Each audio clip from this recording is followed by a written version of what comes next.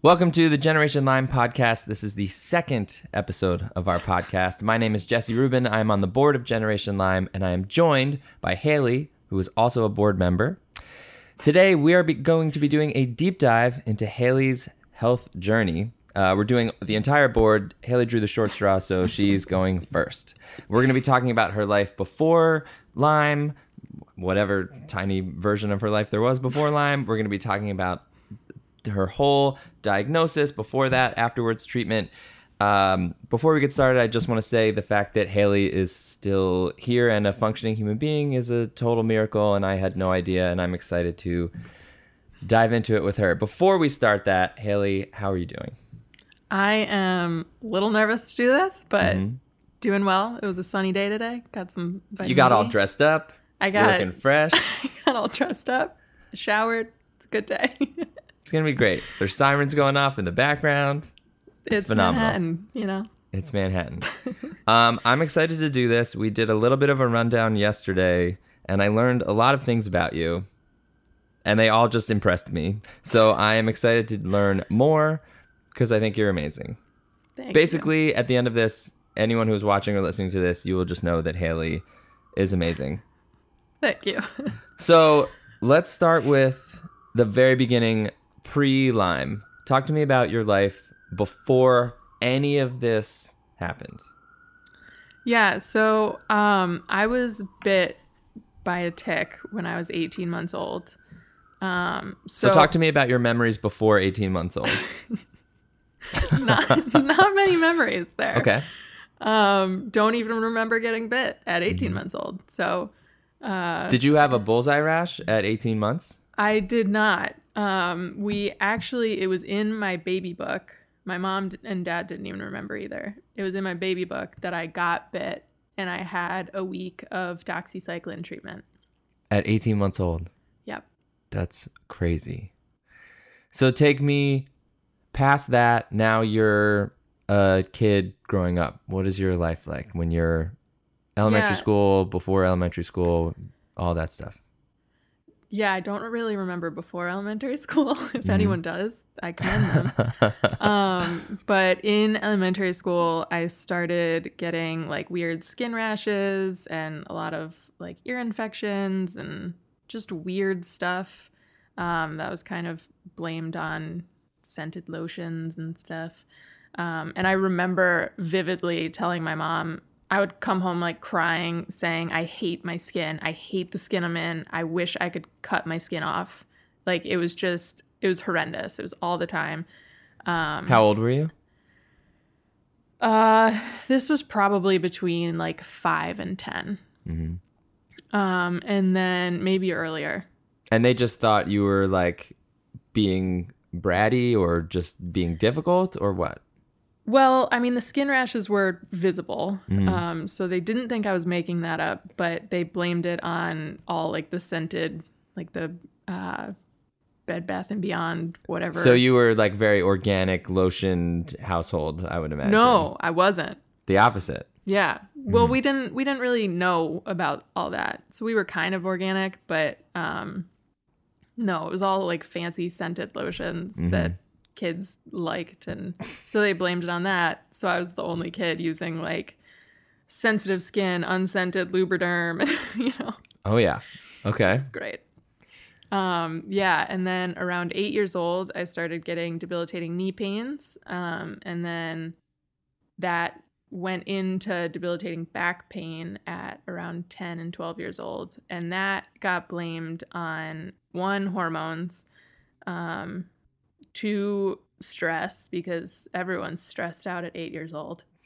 Like literally doctors were saying your 8-year-old daughter is too stressed out and now her back and knees are hurting because of it? Yeah. And granted, I had no anxiety before I got super sick with Lyme. Like zero. Nothing fazed me.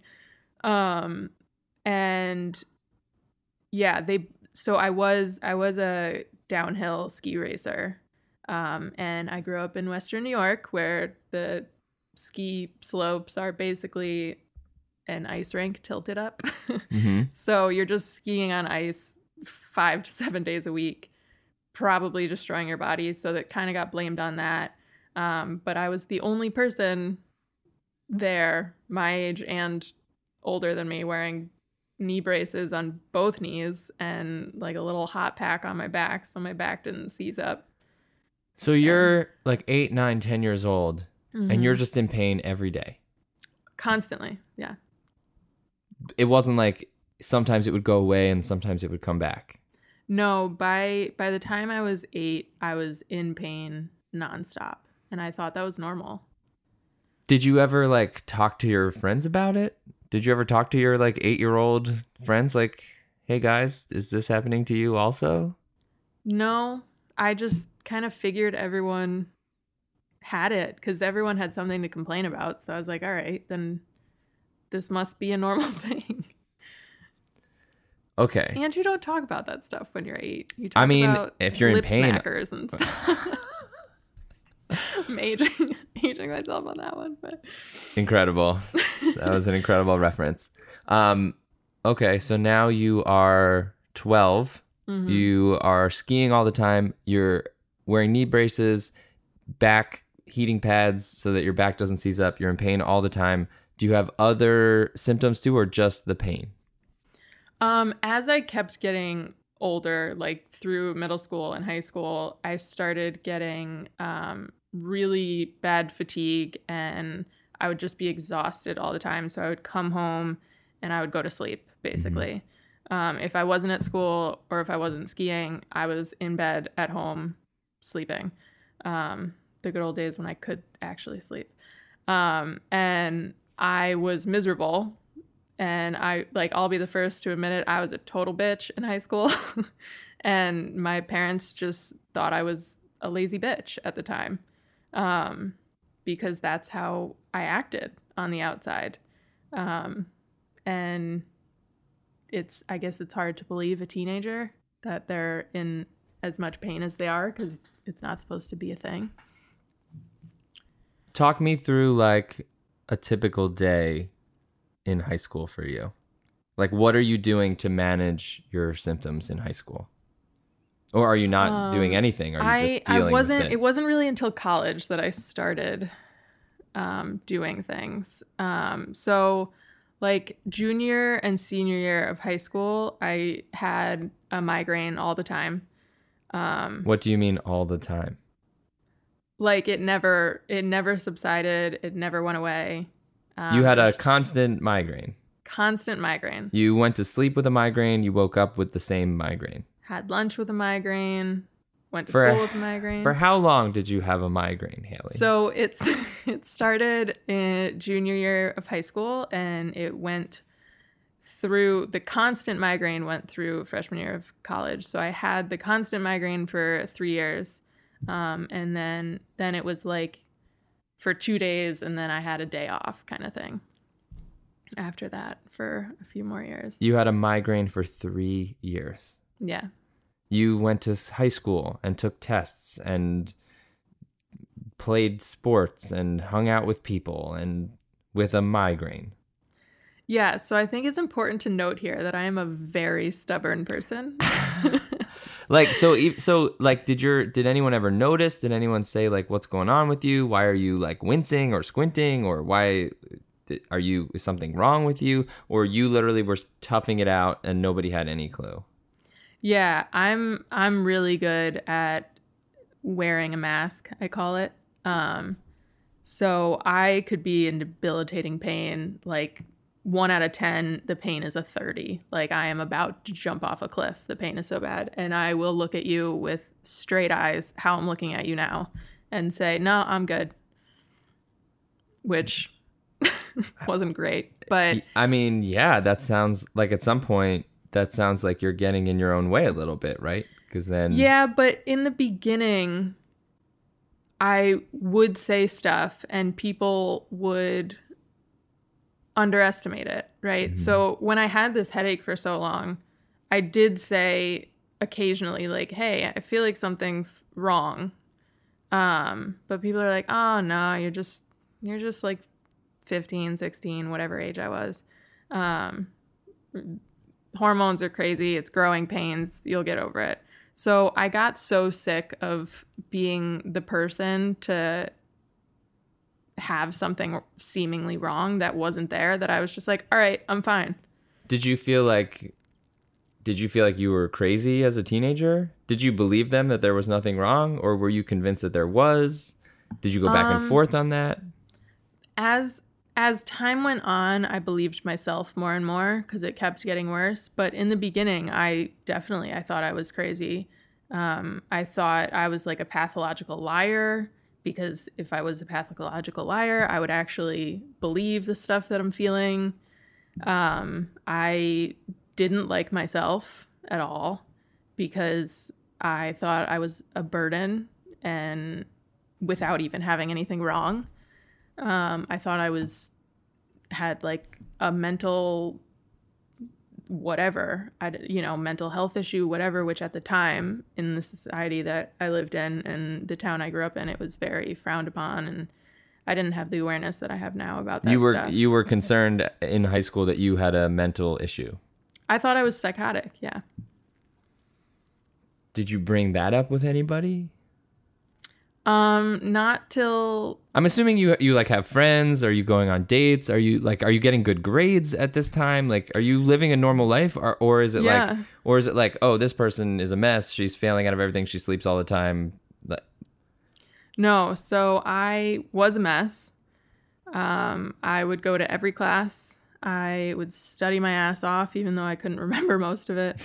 I was an AB student somehow. I don't know how, but I had to work really hard for it. And no, I didn't really tell my friends because I didn't want to be annoying. At that age, it's very like cutthroat with that stuff. So I just kind of swallowed it. And then when I got to college, it got a little more intense because I started taking 12 a leave at a time instead of like the recommended 2, I think it is. Okay, so let's just was this a thing where like you started taking 2, it didn't do anything, you started taking 3, that didn't do anything, and you worked your way up to 12 and you found that 12 a leave? Because I remember doing things that looking back were insane, but at the time it was like, well, this is the thing that's helping, so I'm just gonna do it. So how often? So now you're in college. Yeah. For how long did you take 12 a leave? You took 12 a leave multiple times a day. Yes. For how long? The good part of a year. And you still have a functioning liver currently. I have no idea how. Something was looking down on me on that one. But I did start telling people towards the end of my senior year of high school, the pain got pretty unbearable, and the fatigue got bad. So that's when I started telling people something is wrong. But this was college now. Yeah, but that went into college, and no one was believing me. So okay, wait. So you finish high school. Yeah. You are in pain all the time. Yeah. You're tired all the time. Yeah. Are you still getting the rashes or no? No. So you're not getting the rashes. Is there anything else happening besides the pain and fatigue when you're in high school? Nope. That's it. I mean, well, it's hard to say what's from Lyme. Like I was ADD as a kid. I did have some mood things. I was in pain all the time, so I don't know if I was just mad because I was always in pain. That sounds like something that would make you mad all the time. Yeah, maybe. But spoiler alert, I also had parasites roaming around my brain, so that could have affected some functioning there. Okay. When did you learn that was happening? When did I get a diagnosis? Of parasites. So I got the Lyme diagnosis October 10th, 2010. And at that same time, I was also diagnosed with about 18 co-infections. I didn't even know there were 18. So I couldn't even tell you the names anymore, but that includes like the most well-known ones and then other parasitic and bacterial type co-infections. Okay. So I was riddled. That's completely nuts. So okay, wait, but I just want to get it clear to everybody. So you go to high school and then you get into college. Yeah. And you go and move away across the country to yeah. Colorado. Mm-hmm. What is your life like when you get to college? Are you like a miserable, sick mess? So the first day I got to Colorado, I started school at CU Boulder. That was like my idea of heaven. I have Okay. never been happier. I was still in incredible pain. I was still ADD. Sucking down 12 a leave every 4 hours. I had to get to class. Oh my God. But I made new friends. I was in a new town where I felt normal. I was kind of always like the artsy one of the town I grew up in. So Yeah, what a weirdo, an artsy Yeah. person. It was a very non-artsy town. Sure. But in Boulder, there's so much life going on, and everyone's just happy doing their thing. And I was finally in a school where I wanted to be, doing what I wanted to do with my life, which ended up not being what I want to do with my life. But What were you studying? I was majoring in graphic design with a minor in psychology. Very cool. Yeah. So, okay, you're at college. You're happy for the first time in your life. Yeah. You're just like pushing through this pain. Yeah. Did anyone know that you were taking? I mean, you must have been buying a leave. Like, I don't like how many come in a bottle? Like 30? I don't remember. So They you're had big doing bottles though. I mean, like, okay, so you're just like living off of a leave, basically. Yeah, I And- kind of had to like go around. They had like the little shops around campus, and I kind of had to like space out which ones I went to. So you didn't make it look sketchy that you were buying so much a leave. Yeah. Like at that point, are you? Because that's not normal, right? You're like, I'm No. buying so much a leave that I'm trying to hide how much I'm buying. Yeah. Like, is this like a red flag, or you're just like, I don't care, I'm happy? Oh no, super red flag. But I was also really happy for the first time in my life. Are you like partying? Are you doing normal collegey things? Yes, I was living the life in Boulder, Colorado. It was fabulous. What were hangovers like for you? Horrendous. So like you'd go out with friends, they'd probably like wake up at 9 in the morning the next day like totally fine because they're 19. And I would be like an actual zombie. But I'd be like, hey, the sun's out today. It's 85 degrees. Let's go on a hike. Okay. So let me take my leave and let's go on a hike. Okay. So talk to me about what happened to you in college. When did you start to like go sort of spiral down a little bit? So my freshman year, I was living in the dorms, was when swine flu was big good. thing. Yeah, super good timing with that one. So I don't know if I got swine flu or some other virus, but around Thanksgiving time, I got hit with a crazy virus. I was sleeping 20 hours a day, total flu-like symptoms, runny nose, blah, blah, blah. And then How long did that last? that lasted for a few weeks. And then the cold symptoms went away, like the fever went away, the sinus stuff went away, but everything else stayed. So the fatigue, the absolute exhaustion, more pain, more anxiety, that kind of stuff all stayed with me. And then that was around Thanksgiving, and by May I was bedridden. So from like November to May, Yeah. what was that like? Did you have some good days and some bad days, or was it just like a steady decline? It was a pretty steady decline. And at this point, I was telling my parents, like, listen, this is serious. And we, for the past like couple years, we had been trying to get answers about my knee and my back pain. But it never really went past like a knee specialist or back specialist. So at this point, I was kind of like begging someone to believe me. And they kind of just said like, oh, you're in college, you're just drinking too much or whatever. And I was like, no, really, like I'm in danger. And at this point, obviously I wasn't going out anymore. I was just trying to survive and get to class. You were still going to class though. I was. Oh my God. Yes. Oh my God, Haley. Here comes that stubbornness. So you're going to class and then what, collapsing when you get home?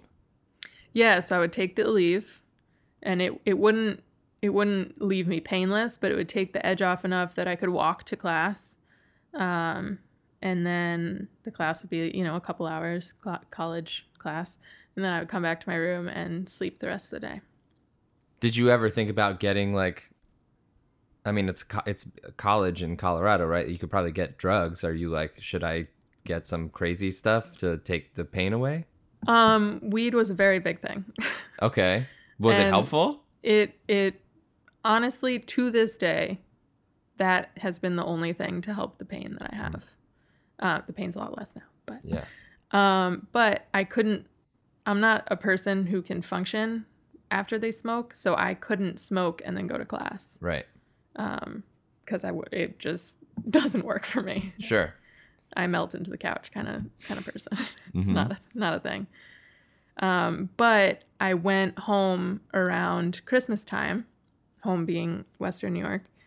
And my massage therapist, who I'd been seeing since I was 12 years old, who if I didn't go to, I like once or twice a month, I literally couldn't walk.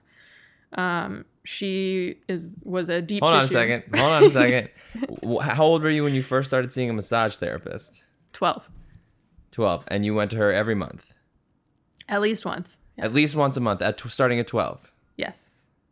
And that wasn't a red flag for anybody. That a normal 12-year-old was going to a massage therapist. I don't want to make you mad because I'm sure that you have thought this a billion times. Because looking back on it, I'm sure it seems so obvious, right? Looking back, it's very obvious, and I will say too, I know for a fact my parents will never get over that guilt of not taking it more seriously. Have you talked to them about it recently? We've talked about it in the past couple years. It is a hard subject for us to talk about. We've done a lot of work around it with therapy of the whole resentment of them not believing me and the guilt that they have for not believing me. But yeah, I don't know if it's something as a human you can ever fully get over on both sides. Mm-hmm. But we've come a pretty far way from where we were, for sure. Yeah, I can understand that completely. Yeah. Okay, so you go home for Christmas. So I go home from Christmas, yeah. Yeah. So I was home for Christmas, so I was like, perfect timing. I can fit in a couple massages on my break here. And she was a deep tissue lady all the way. She would work on me and be like, if I touched anyone like this, they would scream at me in pain. So for some reason, I had all this pain, but I couldn't feel pain. Okay. Which was a little weird. So this time I went back to her, and she basically was touching me with the weight of a feather, and I was screaming in pain. Okay. So my parents went to her as well, so we had known her for a long time at this point. She's basically part of the family. So she called my parents and said, hey, I know she's been saying stuff. I know, whatever, but you got to believe this kid. Something is seriously wrong. You didn't ask her to do that? I didn't even know she was going to do it, no. And my mom told me later, and I guess she told them, you need to get this kid to a doctor immediately. I've never seen anything like this in my life. And she'd been working with me for 6 to 8 years at the time. So she knows my body back and front. And that was the ticket that my parents needed to be like, okay, there's a lot more going on than just knee pain and back pain here. So then was it a switch flipped and they got on board completely? Yeah. Yeah. So, did you stay home or did you go back to school? I went back to school. Oh my God, Haley. I should not have gone back to school, but I did. Right. And I somehow made it to classes by taking the leave and getting to class, coming home and sleeping until the summer. And then what happened? And then I was bedridden. This is the end of your freshman year. This is the end of my freshman year. So I go back to Western New York to my parents' place for the summer break. And basically I was bedridden, but I could like make it out of bed to go to the doctor kind of thing. So that's what my summer was. It was doctor to doctor, trying to figure out. We went to, anyone who's from Western New York knows Strong Hospital. They're a huge medical school and community, and a very, they're well known in the medical community. So I saw all the top specialists there. In New York, though? In Western New York. In Western New York. Wait, but when did your mom come to visit you in Colorado? This was my sophomore year. That was your sophomore year. Okay, so we haven't gotten there yet. I did not want to miss this. Okay, so now you're going to all these doctors your freshman year. Yeah. Are any of them helpful? No. Okay, great. Heard some pretty ridiculous things. Do you remember any of the crazy things that doctors told you? Yes, all of it, but I know I'll give you two straight off the bat that I will never forget my entire life. One was the top infectious disease guy. He spent, like half an hour with us, didn't put a finger on my body, even though my number one complaint was pain. And then he said, we'll get back to you. They ran a bunch of tests. And my mom called after a couple weeks of not hearing from them. And the guy basically said, not basically, almost word for word said, I don't know what to tell you. The results were fine. We did spend half an hour with you. You got to leave us alone. So moved on from the infectious disease doc. I have a strong physical reaction to hearing that.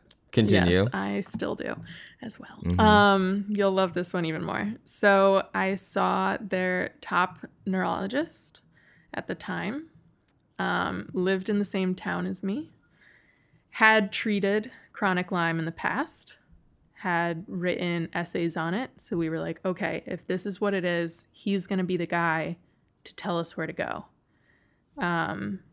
And he made me do a lot of testing, invasive testing. He did like the muscle testing where you like flex your muscle and you stab a needle into the muscle, and horrendous. The one test he refused to give me was a SPECT scan, which was the only test that I eventually got that came back severe. And for people with neuro-Lyme like me, the SPECT scan is basically, it's going to show something. Why did he refuse to give you that test? Don't know to this day, but also to this day, every time my parents or I see him in town, because he still lives there, he kind of ducks his head and runs the other way. That makes sense.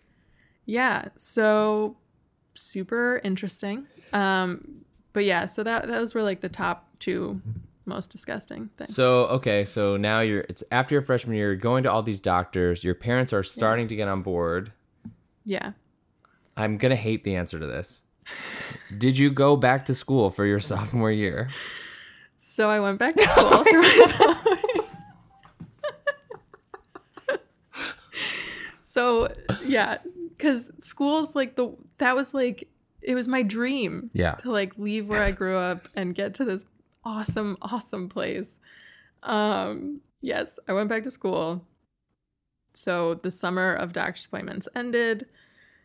And anyone other than freshmen for Boulder live off campus. So I was in a duplex, and I was one of 6 girls, which sounds awesome. Yeah, that's a whole nother story. Mm-hmm. Yeah. So, and at some point in there, I don't even remember when, because I think I just dissociated it at this point, but I went to the Cleveland Clinic as well for a week and did all sorts of testing there. And they said, we don't know what it is, but it's definitely not Lyme. And we were like, okay, Cool. so what to do now? And they were like, we don't know. They literally just were like, have a nice day. And then you left. They literally said, we have no idea what it is, but it's not Lyme disease. And didn't give us any treatment options. I bet they were so confident when they said it too. They were. Mm-hmm. How did you know? Okay.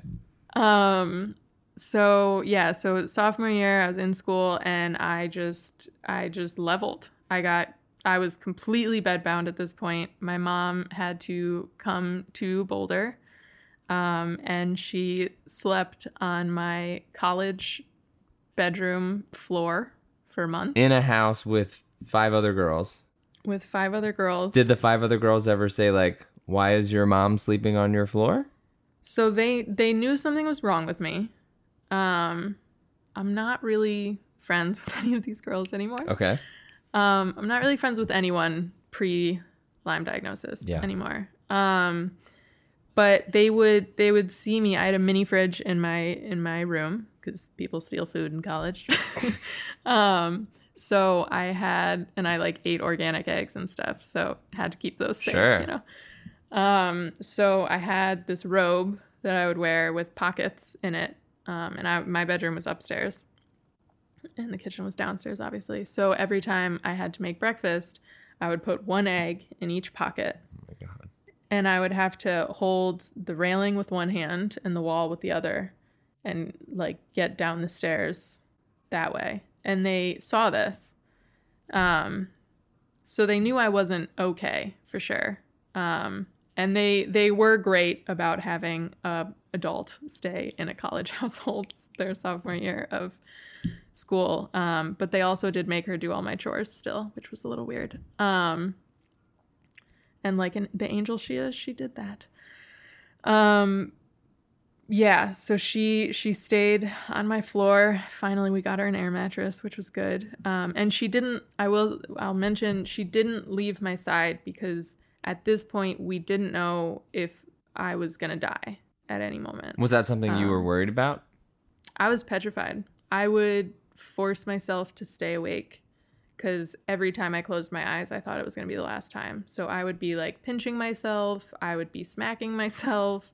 Like it sounds very violent, but I would do anything to stay up constantly because I would like closing my eyes was the scariest thought because I didn't think I would open them ever again.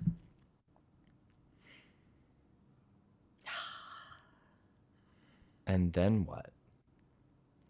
And then I was too sick to fly back to Western New York. I was too unstable. So my dad was able to rent a house in Breckenridge in the mountains.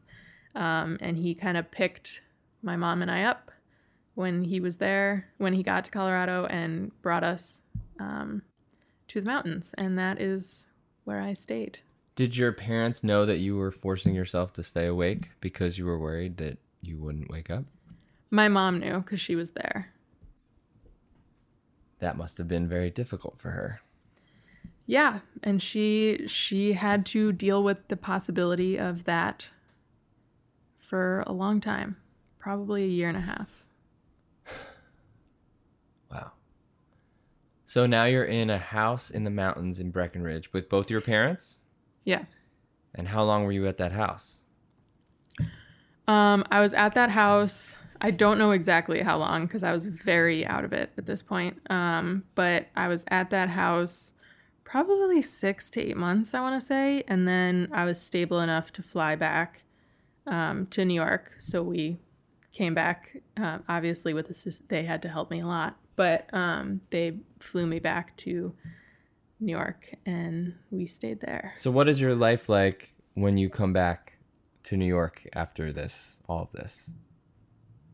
Oh, I'm still very much bedridden at this point. I'm in treatment. I was still having seizures on a daily basis. When did the seizures start? Oh, right. We didn't. We go there haven't. You didn't talk about seizures. When did seizures start happening? yet. So I got diagnosed October 10th, 2010. The seizures started happening soon after that. So it was like part of the Herx reaction that I had. How did you finally get a diagnosis? We have to at least go there, and then we'll talk about the seizures. Yeah. So basically, it was out of desperation. We went to, like everyone, dozens of doctors that told us we have no idea what it is, but it's not Lyme. And then there was one crazy Lyme doctor who said, no, this is Lyme. We have to treat her now, like right now. And by the time we gave in, it was a do or die situation. And that was literally the only option we were given. So it was basically like an F it, we got to do something. And that's when they told you had 18 co-infections? Yeah. Yeah. And I had a 50% chance of survival. They told you that? My doctor told me that, yeah. He said like it doesn't look great, but we're gonna hit it hard and we're gonna go after it, and whatever happens, I am here with you. And we were like, all right, let's do it. Okay. So you're dealing with that information. You've got 18 co-infections, and then you start getting seizures. Yes. What were the seizures like? So it's not like your typical grand mal seizure, but I forget the name offhand, of course, but it is a medical seizure. Basically, what happens is you lose control of your body, and your whole body clamps up into like a fetal position. And what would happen to me is like my abdominal muscles would kind of vibrate. It's a great ab workout. That's a twisted joke. I would be just completely clenched. And my body would be shaking, and I would be completely aware of what's going on and the pain I was feeling and how scared I was. But I couldn't make noise. Like I would open my mouth and nothing would come out. And they would last between 45 minutes to an hour and 15 minutes every time.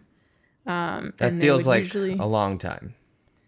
It's a very long time. Yeah, it feels a lot longer than that during it. And then after it broke, usually somehow I would start crying about something, and that's what flipped it. And then it would take another half an hour for my mom and to kind of unclench my hands and then my arms. Yeah. You're doing great, by the way. Thank you. So I do want to get to everything. Yeah. So I just want to fast forward a little bit. You go into remission. You go home. You're having all these seizures. You have 50% chance to live. And then within like a year and a half, you go into what you call a mini remission.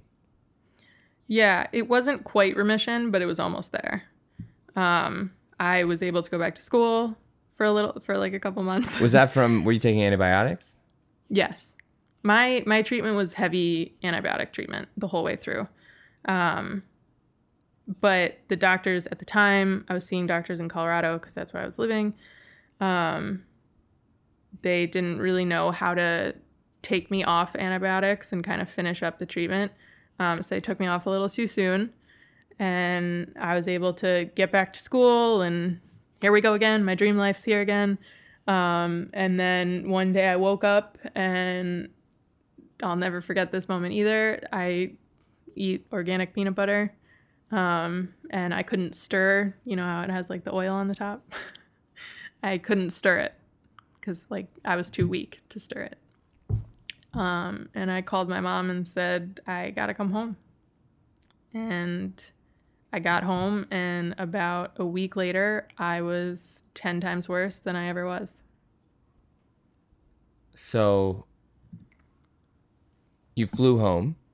I flew home, yep. And then, so by 10 times worse, you mean pain, fatigue? Everything. And this is when my neurological symptoms got really, really bad. this is when I couldn't, not only was I bedridden, so I couldn't walk on my own, I couldn't speak words. I would kind of open my mouth and sounds would come out, or I would talk like a baby, which was really weird. I couldn't see. It was, my eyes were like looking through heavily frosted glass, so I could see shapes and stuff, but I couldn't tell what things were. I was really sensitive to light, so I basically just sat in a dark room all the time. Really sensitive to sounds. So I couldn't, like, music with bass would throw me into a seizure, quite literally. And the pain was horrendous. So during this time, besides getting treatment, which I'm assuming you were doing, what were you doing besides sleeping? Nothing. I was staring at the ceiling, and I wasn't really sleeping anymore. Right. So I would literally just sit in this room, completely trapped in my own body, never knowing when a seizure is going to happen or a Lyme rage episode is going to happen. None of it. And just basically, quite literally, staring at the ceiling 24 hours a day, 7 days a week for 3 years. For 3 years. For people that don't know, can you describe what a Lyme rage episode, rage episode for you was like? Yeah, so Lyme rage for me, it's pretty common when you have Bartonella, which is one of the co-infections, and which was one of my good old main co-infections. And it basically, the best way I can describe it is that you become possessed, and you start screaming. Like, I would go up to my mom, my mom would come to me and sit on the side of my bed, and I would feel it coming on. Like, I could kind of feel like an adrenaline thing, as a warning. And I would open my mouth to say, "Mom, I'm scared. Like, help me."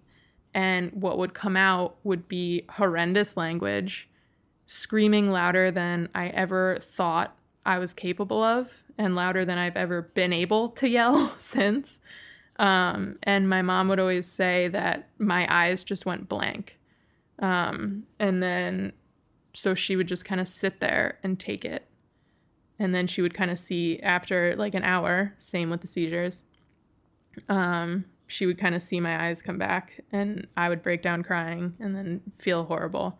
I always wanted to break something. I always wanted to hurt people and me, but for some reason, thank God, I was able to not do that. But I always wanted, like, it just felt so satisfying to throw a plate at my mom's head, which, like, anyone who knows my mom, she's an angel. I love her dearly. I would never dream of it. Even if I wasn't a fan of her, I wouldn't dream of it. But so it's just this like crazy experience that's just pure anger and cruelty. So that was 3 years of that. Yeah. And then was there a turning point? Was there a turning point for that? For the Lyme rage and stuff? Yeah. Well, also, I have written down that you had to teach yourself how to walk again. Yeah, so I guess that was kind of the turning point. I started seeing little glimmers of hope. Like, one day I would wake up and I would walk to the bathroom by myself. But just to clarify, for 3 years, after you had this little remission and all of your symptoms come back really bad, you can't speak, but you also can't walk or think or function at all as a person. Correct. So I was basically a vegetable. I could just breathe on my own. And then at what point did you start teaching yourself how did you teach yourself how to walk and talk again? Yeah, so... You did this yourself? I did this all myself, yeah. They don't really have rehab for Lyme patients yet. They will. Sure. Not yet. Yeah, so I started getting better very gradually, but I could start seeing the light, and I would stand up and I wouldn't know what to do with my legs. So when I was able to finally look at a computer screen, I would YouTube videos. Like for walking, I would YouTube videos of like paralysis patients relearning how to walk. And then I had to teach myself how to drive again from YouTube. You'd YouTube like how to drive a car? I feel like I shouldn't be admitting that, but no, you should. It's real. Like that's a thing. But yes, I couldn't drive for years. And I didn't, it was basically like my brain got wiped clean. I had no recollection of what to do when I got in a car. Is your short-term and long-term memory just like gone from a lot of that time? My memory was gone. So, and throughout this time, if you were telling me like a list to make to go shopping or something, let's say, you could say apple, like write apples on the list. I would write half of the A and I would have no idea what I'm writing. Like I wouldn't even realize I'm writing an A anymore. I would just be like, I don't know what to do from here. So yeah, YouTube is an amazing resource. It helped me learn how to walk. It helped me learn how to talk. It helped me learn how to write. It helped me learn how to drive. And I was relearning all of this as a 21-year-old, 22-year-old. What was your emotional state like at that time? I think it was pretty numb, to be quite honest. I was very much in this, like, I'm going to do this because I'm going to do this, and nobody's going to stop me, and nobody's going to take away my life. I was past the point of, is she going to die or is she going to live? And I was basically like, I'm going to live and it's going to be a good life. And my stubbornness kicked back in. I refuse to be beat by this. And I don't think I let anything, I kind of repressed everything else. Nothing else fazed me. Like they say, your eye is on the prize, right? I was raised in an athletic family. We get shit done in my family, and that's what I was going to do. So let's just talk about now. So now you're 3 years, you're learning how to walk and you're seeing the light. Did you start, do you consider yourself in remission right now? I consider myself in remission from Lyme, yes. So how did that happen and when did that happen? Yeah, so I took IV antibiotics as well as oral. So I had a port for 2 years. And for me, that saved my life, mentally and physically. And after 2 years of that, and after this like gradual improvements, my doctor and I started working on a plan to get me off of antibiotics. And it kind of just happened. I don't want to say it like that because that makes it sound so much easier than it really was. Of course. But it took about a year from like, okay, we can start talking about this, to like the last month. Like I had a calendar of all my last antibiotic doses. And yeah, and I got my port taken out, and I got to tell you, the last bag that I did of antibiotics was the happiest and scariest day of my life. Why? Well, happiest, you can guess that. Sure. But scariest because for so many reasons, but the main one being this is all I knew. And here I was as like a 22-year-old. In a lot of ways, I was a lot older than 22. I related to my parents' friends a lot more than I related to people my age. But in a lot of other ways, I was still a 14-year-old kid. I didn't know how to balance a checkbook, which I guess nobody really does anymore. But, you know, I didn't know how to do things that you learn when you're in college or after college. You know, I didn't know how to pay bills. I didn't know how to take care of myself as an adult. And here I was, an adult. It's like I disappeared for 5 years and then I'm coming back to the world and nobody understands that I have no idea what's going on. I didn't know how to be around people. I didn't know how to interact with people. So it was petrifying. How did you learn how to interact with people? So after YouTube kind of covered the basis, I would hang out with my parents and their friends, who I also consider my friends at this point. And I would literally study them, from the very basics. From like, they would come into the house and this person would say hi and give this person a hug. And then she said that and it was funny. So that person laughed. And I did this for years. And sometimes you can still, like, if you know me really well, you can still catch me doing it at parties and stuff. But I used to just sit in a corner because I had such bad social anxiety. And literally just watch people and observe. And that's how I relearned how to be a human in society. That's amazing. Thanks. I just can't even imagine dealing with all of that.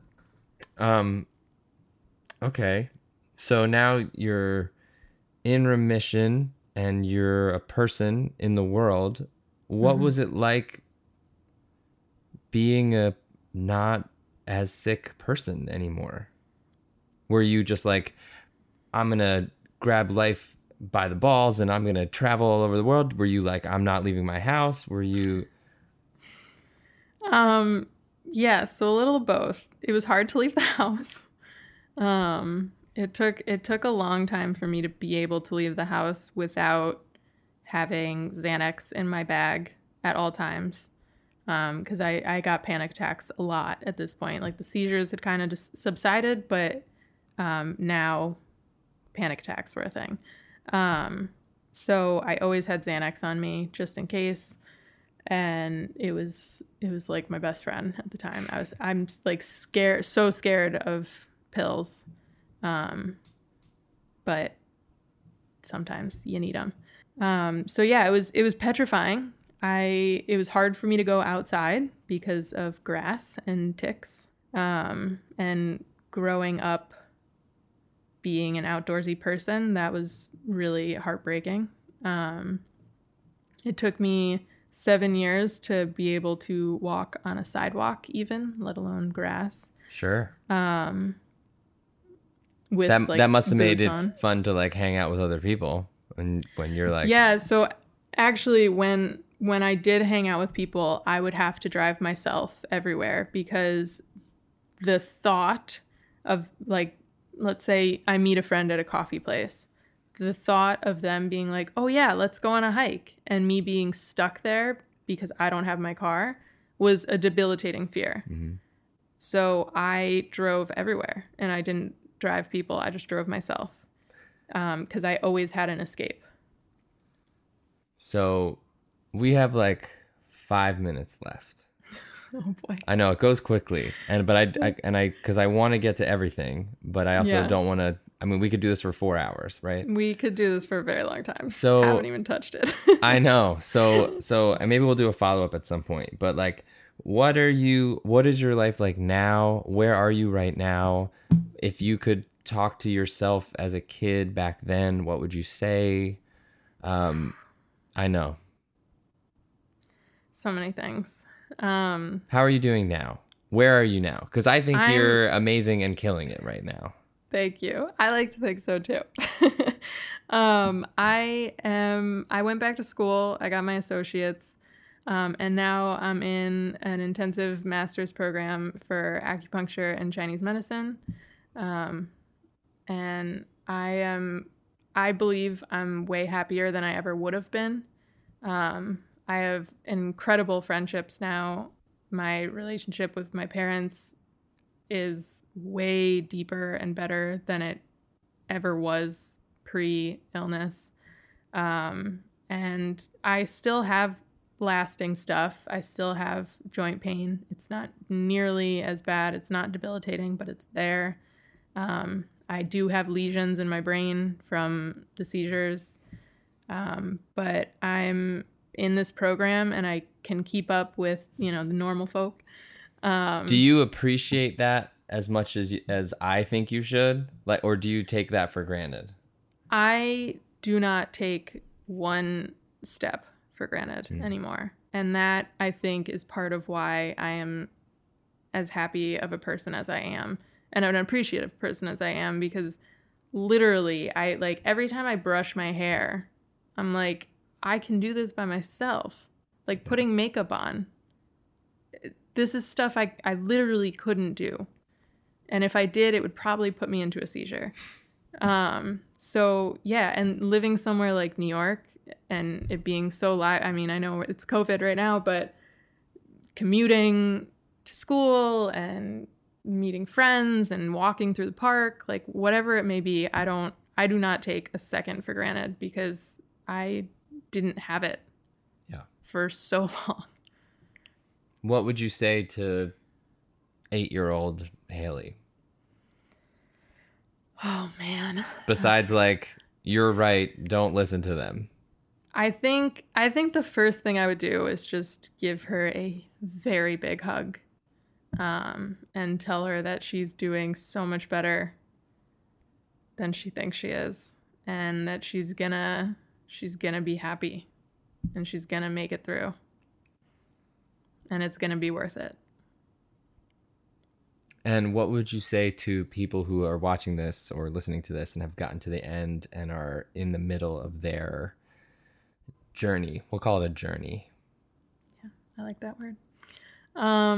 I would say if you're still in it, do not give up. Keep going. I know it's really, really hard to see the light and see the hope. And you take 2 steps forward, 3 steps back. But if I can be where I am today, you can do it. It's a horrendous illness. It's a shit show of a disease, but it is treatable when you have the right care. So don't stop being your own advocate. Do not stop fighting. And one day it will be worth it. Yeah.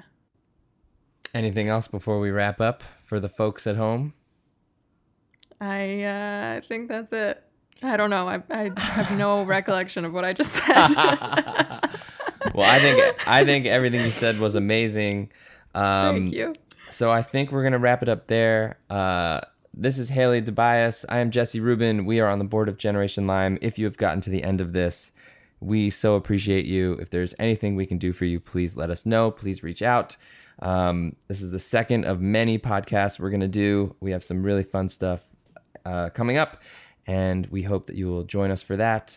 Thank you for watching. Thank you for listening. And yeah, we appreciate it. Haley, you're just an absolute effing superhero, and I'm so honored that you took the time, and I love that we get to talk every week on our Generation Lyme calls. You're just the best.